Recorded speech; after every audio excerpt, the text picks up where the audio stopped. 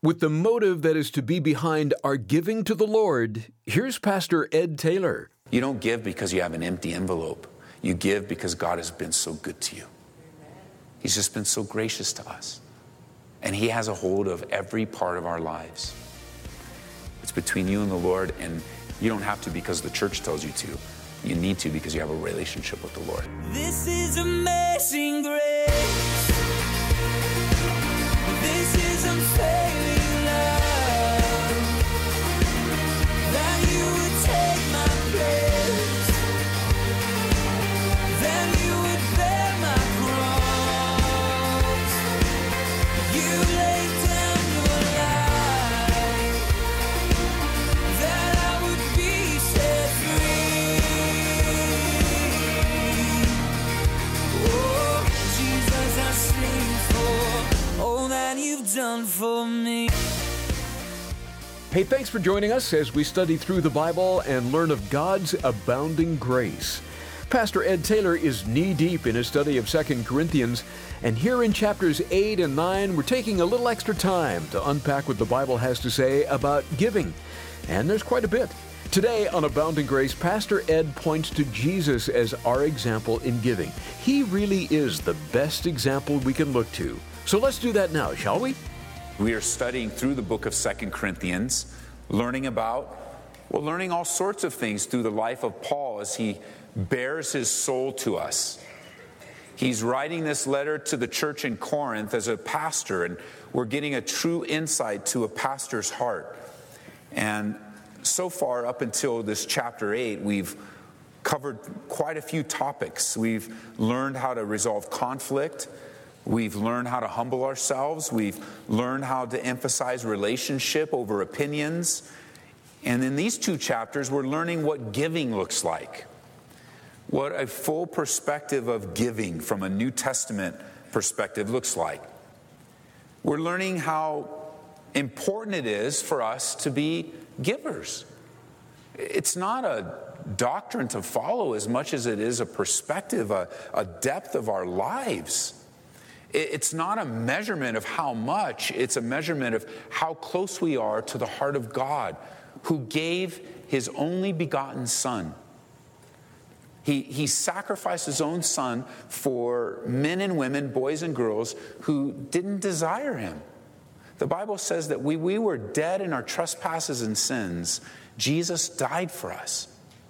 That because of God's great love for us, no matter what condition we may have been, I mean, we could be at the best condition or the worst condition, but we were truly all in the same condition, resisting and rejecting Messiah. No matter where we were, God's love moved Him to give and to sacrifice. So it's not a matter of how much, it's a matter of how close we are to the heart of God. And it is a hard issue, giving. It can't be measured in dollars and cents. We learned that last time because it was Jesus that was looking at those that were coming to the temple to give.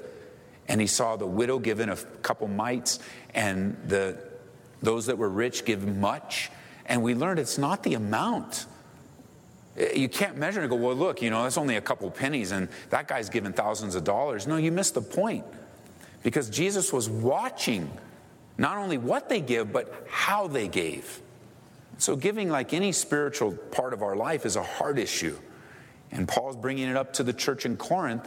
And one of the things we learned today, one of the things we're going to learn, is that Jesus is the true example in giving, not each other.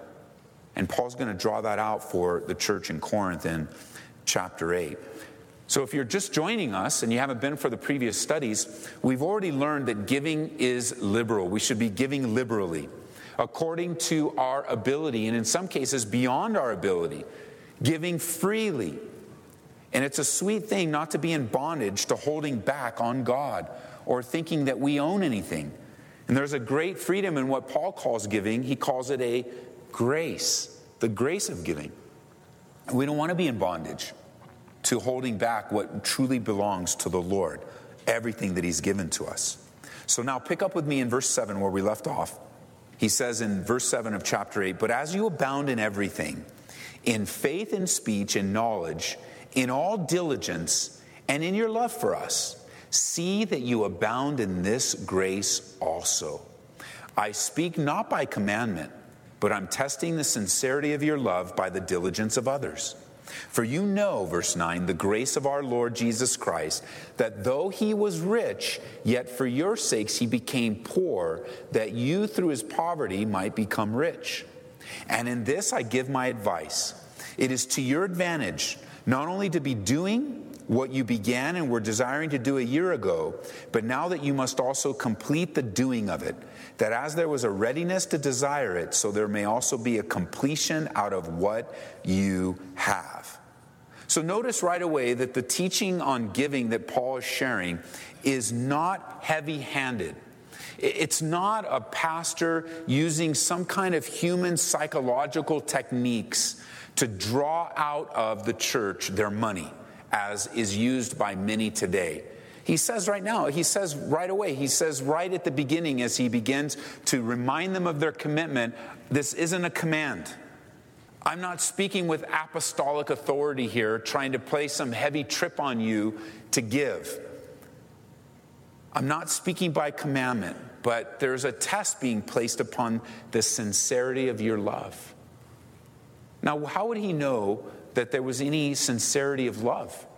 How could he draw their attention to that? How can he remind them? Well, it says in verse 9, you know the grace of our Lord. You know what he did for you. You know how rich he was. Yet because of you, he became poor, that you, through his poverty, you might become rich. And in this I give my advice. So I'm not commanding you, I'm advising you. And what is he advising? He says, it's to your advantage to follow through with your commitments. It's to your advantage.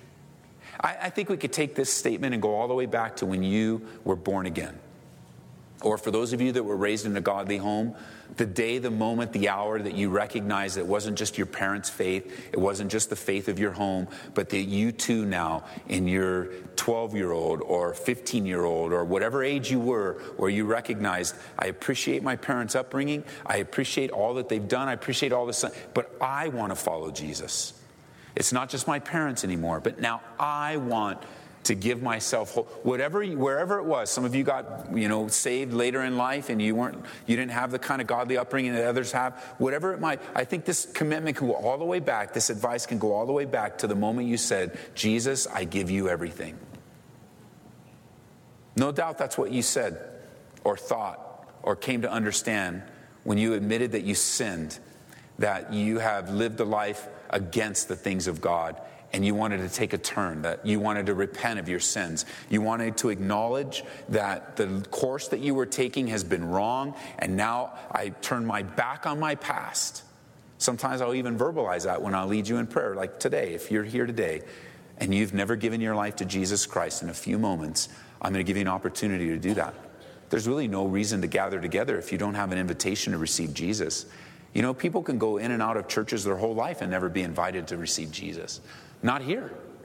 Here, I hope every time you come, you're invited to receive Jesus. I hope it becomes a repetitive thing in your life where you know that God loved you so much. It's just like Paul says right here. He says it a different way. He's using the illustration in terms in relationship to giving, but notice what he says in verse 9. This is to everyone listening right now. He says, you know the grace of our Lord Jesus Christ, that he was rich. Jesus is the second person of the Godhead. He is God. And before he came in the womb of Mary, he was enjoying the glory of heaven, the fellowship of the Godhead. But the Bible tells us that he left the glory of heaven and he came to the earth. God came in human flesh. The Bible says that he came in the form of a man, in the form of a servant. I mean, you can't be more rich than God. So when it says that Jesus was rich, he was rich. He is rich. And yet, as he says, he's rich, but for you, even in your condition right now, some of you are like already listening and you kind of know about the love of God and somebody's already told you, I'm just repeating what someone's already told you, and you have a tendency to kind of drift off and go, I'm not here for that. I'm not interested. I'm here for other motives, or I don't even know why I have to listen to this radio station. My mom wants it in the car. So I hope she doesn't keep going around the block because I'm sick of listening to this station. If it was my choice, I wouldn't have this station on, but It's driver's choice and mom's drive-in. So I respect her, but I don't want to listen to it. And so you are only listening out of respect, but you really don't want to. But I see even here, even though he was rich, Jesus became poor for you. He left the heavenly glory and came to the earth. Not only did he lose that joy of the Godhead, but he was crucified for you. He died. He became poor to the point of death. He was buried in a tomb and left as the end of his life. But the Bible says that Jesus rose again. And there are a couple places that they think Jesus was buried in Israel. We don't know the exact place. But I can tell you this, the tomb that we visited is empty. The tomb that we have visited was empty, but there were people there that visited the tomb a couple days after his burial. And you know what they found? Because they went to the right one. They should have wrote down the address of where it was. But we have eyewitness account of the very days after Jesus was buried that the tomb was empty. And through his life, Jesus is alive now. Even though he was rich, he became poor for your sakes. It was for you. It was for me, that we might have the hope of eternal life. So that you, out of his poverty, and if you want to jot it down and see it later in Philippians chapter 3, it describes this in more detail, you become rich. You have the riches of eternal life because of what Jesus has done for you. And Paul uses that as an example, and then he gives advice, and he says it's to your advantage, verse 10, not only to be doing what you began and were desiring to do a year ago, but now you need to finish it. Jesus would say it this way, let your yes be a yes. I believe Christians should be men and women of their word. We should be trustworthy. And you know what a trustworthy person is? You know a way of thinking of that? A trustworthy person is a person that's worthy of trust. Just flip it around. Someone that you could be trusted, that your yes is yes. So when you say something, you do it. And Paul's alluding to that. You guys started something a year ago. You need to finish it. Your heart was touched. You began to give. Now it's time to complete it. Because there was a readiness, verse 11. But now there needs to be a completion. There needs to be a completion to what you started. He wanted to know the Corinthians that were giving from a commandment. He wanted them to understand that giving from a commandment is really not giving at all. Giving from a demand. But there's a test of the sincerity of the heart of giving. And we would call this today, we would refer to something like this as words are cheaper than action. You know how it's easier to say it than to do it. It's easier to make a verbal commitment and then not follow through on it. And they've made a verbal commitment, they've started along that road, and now Paul's saying you guys need to keep your word. This is a different commitment than what you may have experienced in other churches. Because other churches use different methodologies when it comes to giving and tithing and that sort of thing. There are many churches that will actually ask you in the beginning of the year to sign a financial pledge. They'll have it written out for you and say, this is what you anticipate in making this year, and this is what and they'll actually ask you to sign on the dotted line to make a financial commitment to the church for that year. And then from that financial commitment, some churches may even take it a step further, and they'll actually print out for you envelopes so that you can remember to either turn it in or offer it into the offering box or the offering that goes through each week so that you won't forget. And it'll remind you of your commitment. And, you know, I don't see anything completely unbiblical about envelopes. I mean, I think the pledge I'd have a hard time with. But the envelopes, you know, things, the tools to remind you, I don't see anything unbiblical or wrong in and of itself. But I just don't see the point. Either your heart is right with the Lord and you give, or your heart's not right with the Lord and you don't give. I don't see how that's my responsibility. Or we have to hire somebody in the finance office to print you envelopes. Like, if you're walking in the Lord, then he's going to prompt you to give. He's going to remind you to give, and he's going to convict you when you don't give. And it's much easier just to trust that the Lord's going to provide for you, for the church, And I think, that when you get into that kind of stuff, it could easily just like, man, if we did the envelopes, then what do we do if we notice your envelopes haven't come in for 3 months? Hey, you made a commitment. Here, you sign on the dotted line. Here, we posted it right here on Facebook. Here it is. And now it's not what it really needs to be. What it needs to be is a free-flowing relationship growing from your grace, the grace of God, recognizing if you're having a hard time giving, then just step back a minute and just look what God has given to you. I mean, Jesus was so rich, and he became so poor that you could be so rich, that I could be so rich. And I just don't see the point. I don't understand. I mean, I guess I do understand, but I don't want to spend a lot of time. We're not going to send you a notice if you don't give. The Holy Spirit's going to send you a notice that you don't give. And then you're just going to have to deal with it with the Lord. And again, these studies are building on one another, because here at Calvary we teach through the Bible verse by verse. So we've already covered some of these things in previous studies. So if it's like your first study, you go, man, where's he going? Where I'm going, you need to first find out where we've been. And we've started out in verse 1 of chapter 8. And so it'd be good for you to catch up on those studies online, on our website or on our app, so you can walk alongside, because our view of giving is very, I just believe, just like in the day just like when Jesus was watching those that gave, they came, gave, and they gave freely and liberally and willingly. And I don't want to provide a false motivation for you to give. You don't give because you have an empty envelope. You give because God has been so good to you. He's just been so gracious to us. And he has a hold of every part of our lives. And we get into this kind of stuff. We run the risk of our giving not being heartfelt and not being spirit-led. And in not so many verses from now in chapter 9, Paul's going to say, he's going to tell us that you're not to give grudgingly. And so you don't want to, you get that place where you're trying to make a decision on what to do with your resources, and you've got an empty envelope, and you're just kind of, man, I guess I have to. And what you're going to learn is that you don't have to. It's between you and the Lord, and as you don't have to because the church tells you to, you need to because you have a relationship with the Lord. And so we don't have anyone in our accounting office printing out envelopes for you.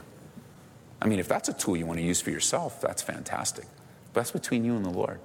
It's something that you're going to be able to grow through. Because here, in our congregation, God has blessed us here at Calvary in many, many different ways. And we thank God regularly for those blessings. He has honored our commitments. He's honored our giving. He's honored our desire to abide in him. And I can say that God has provided for all of our needs. All of our needs. There hasn't been one need that's been unmet. God has provided. Turn over to Philippians chapter 4. Let me just substantiate that. And I believe God will continue to provide for our needs. And if he doesn't continue to provide for our needs, then maybe our needs need to change. Maybe we've confused needs with wants. Maybe God's closing a door. I don't know. But we need to be open to what he wants to do, knowing that he's promised to provide. Look what Paul says in Philippians chapter 4. Pick up in verse 18 with me. He says, "Indeed, I have all and abound. I'm full, having received from Epaphroditus the things which were sent from you, a sweet-smelling aroma, an acceptable sacrifice, well-pleasing to God." That's just a simple word of thanksgiving to the church in Philippi that had sent stuff to Paul in prison.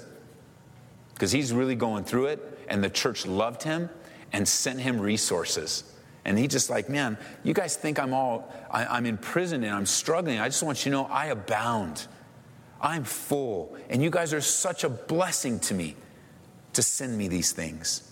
And my God shall supply all of your needs according to his riches in glory by Christ Jesus. And ultimately, whether I have things, Paul says, or in verse 19, you have things, ultimately, verse 20, now to our God and Father be glory forever and ever. Amen. And that's been the testimony of our congregation, whether we were just 30 people or far more than 30 people, whether our bills amounted to this much or this much, it really doesn't matter. Because we hold to an axiom that's been passed down from Pastor Chuck to my pastor Jeff, to me, and now to you, is that we believe that where God guides, God provides. We believe that. We believe that as a church. That's why we don't overextend ourselves. That's why we don't step out in crazy things and try to tempt God on things. We believe God's leading us. We'll pray, and one of the ways God will show us that He's leading us, He'll provide. He'll provide in resources. He'll provide in people. He'll provide in a variety of ways. And there have been many, many things. And it's always, it's always discouraging when you got this great vision and this great, I really thought it was from the Lord. And I would have to come as a pastor and say on behalf of the board or on the elders or maybe one of the ministries, I have to say, we've been praying for this for years.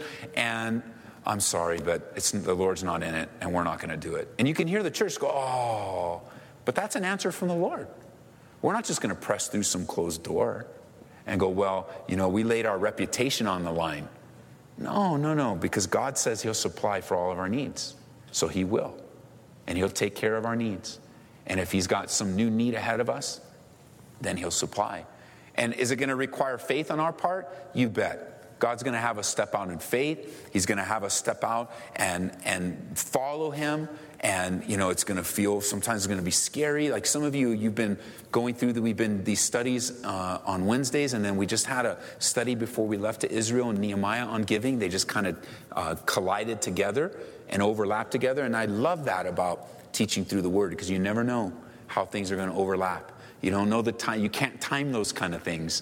And so we just had that study before I left. And some of you are now really considering your finances. You're looking at where you are in debt. You're looking at your income. And you're really coming to the point of taking a step of faith.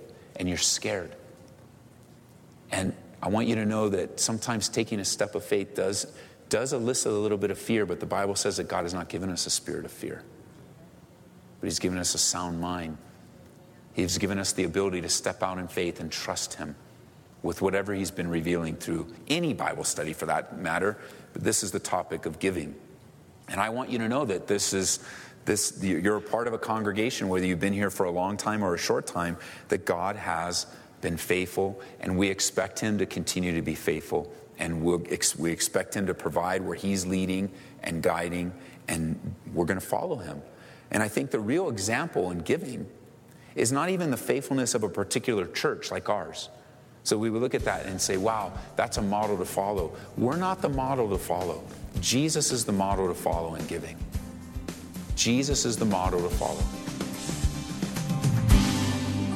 That bears repeating. Jesus is the model to follow in giving. You've been listening to Abounding Grace with Pastor Ed Taylor. Pastor Ed, we have a new website to tell our listeners about, and it's found at aboundinggraceradio.com. Would you walk us through some of the features and how this was created to help our listeners? Yeah, Larry, we put together a simple website not too long ago called aboundinggraceradio.com. And there you'll find information how better to connect with us. There's information on our church. You can connect with our podcast there. I asked them to put a connection to my personal blog. And of course, you can listen to our show archives there. But that's a one-stop shop to connect with us, to give to the ongoing ministry here, to listen to old programs, and to connect. Maybe you want to send me a note, a personal note. You can go there and go to aboundinggraceradio.com. And we're looking to improve it over time. But for now, it has all the essential things related to Abounding Grace Radio. And we're so grateful that you connected with us and that you've chosen to partner with us. And we pray blessings on you as you share this website with your family and friends. Again, our new website is found at aboundinggraceradio.com. Stop by today and let us know your thoughts. Just click on Contact after you tour the site. Thank you for your support of Abounding Grace. It does make a difference. Your donation will serve to help us bring these daily studies to your station and many others like it every day. We're consistently receiving wonderful reports from listeners of how God is using the Word of God to help them grow by God's abounding grace. And when you support this ministry today with the gift of $25 or more, we'd like to send you Contented in All Things, Peace by Jeff Gipe. Maybe you've noticed many Americans today lack true contentment. No matter how much they have, they're always wanting more, bigger, better. But that doesn't have to be the case for you. And in Contented, Pastor Jeff Geip helps the reader find peace in all things and get on the path to contentment in Christ. Here's where to reach us, 877-30-GRACE. Glad you've taken time out for our study. We'll bring you more from Pastor Ed Taylor's study of 2 Corinthians next time on Abounding Grace. This is amazing grace. This is unfailing love. That you would take my place. That you would bear my cross. You laid down your life. That I would be set free. Oh, Jesus, I sing for all that you've done for me. Abounding Grace is brought to you by Calvary Church in Aurora, Colorado.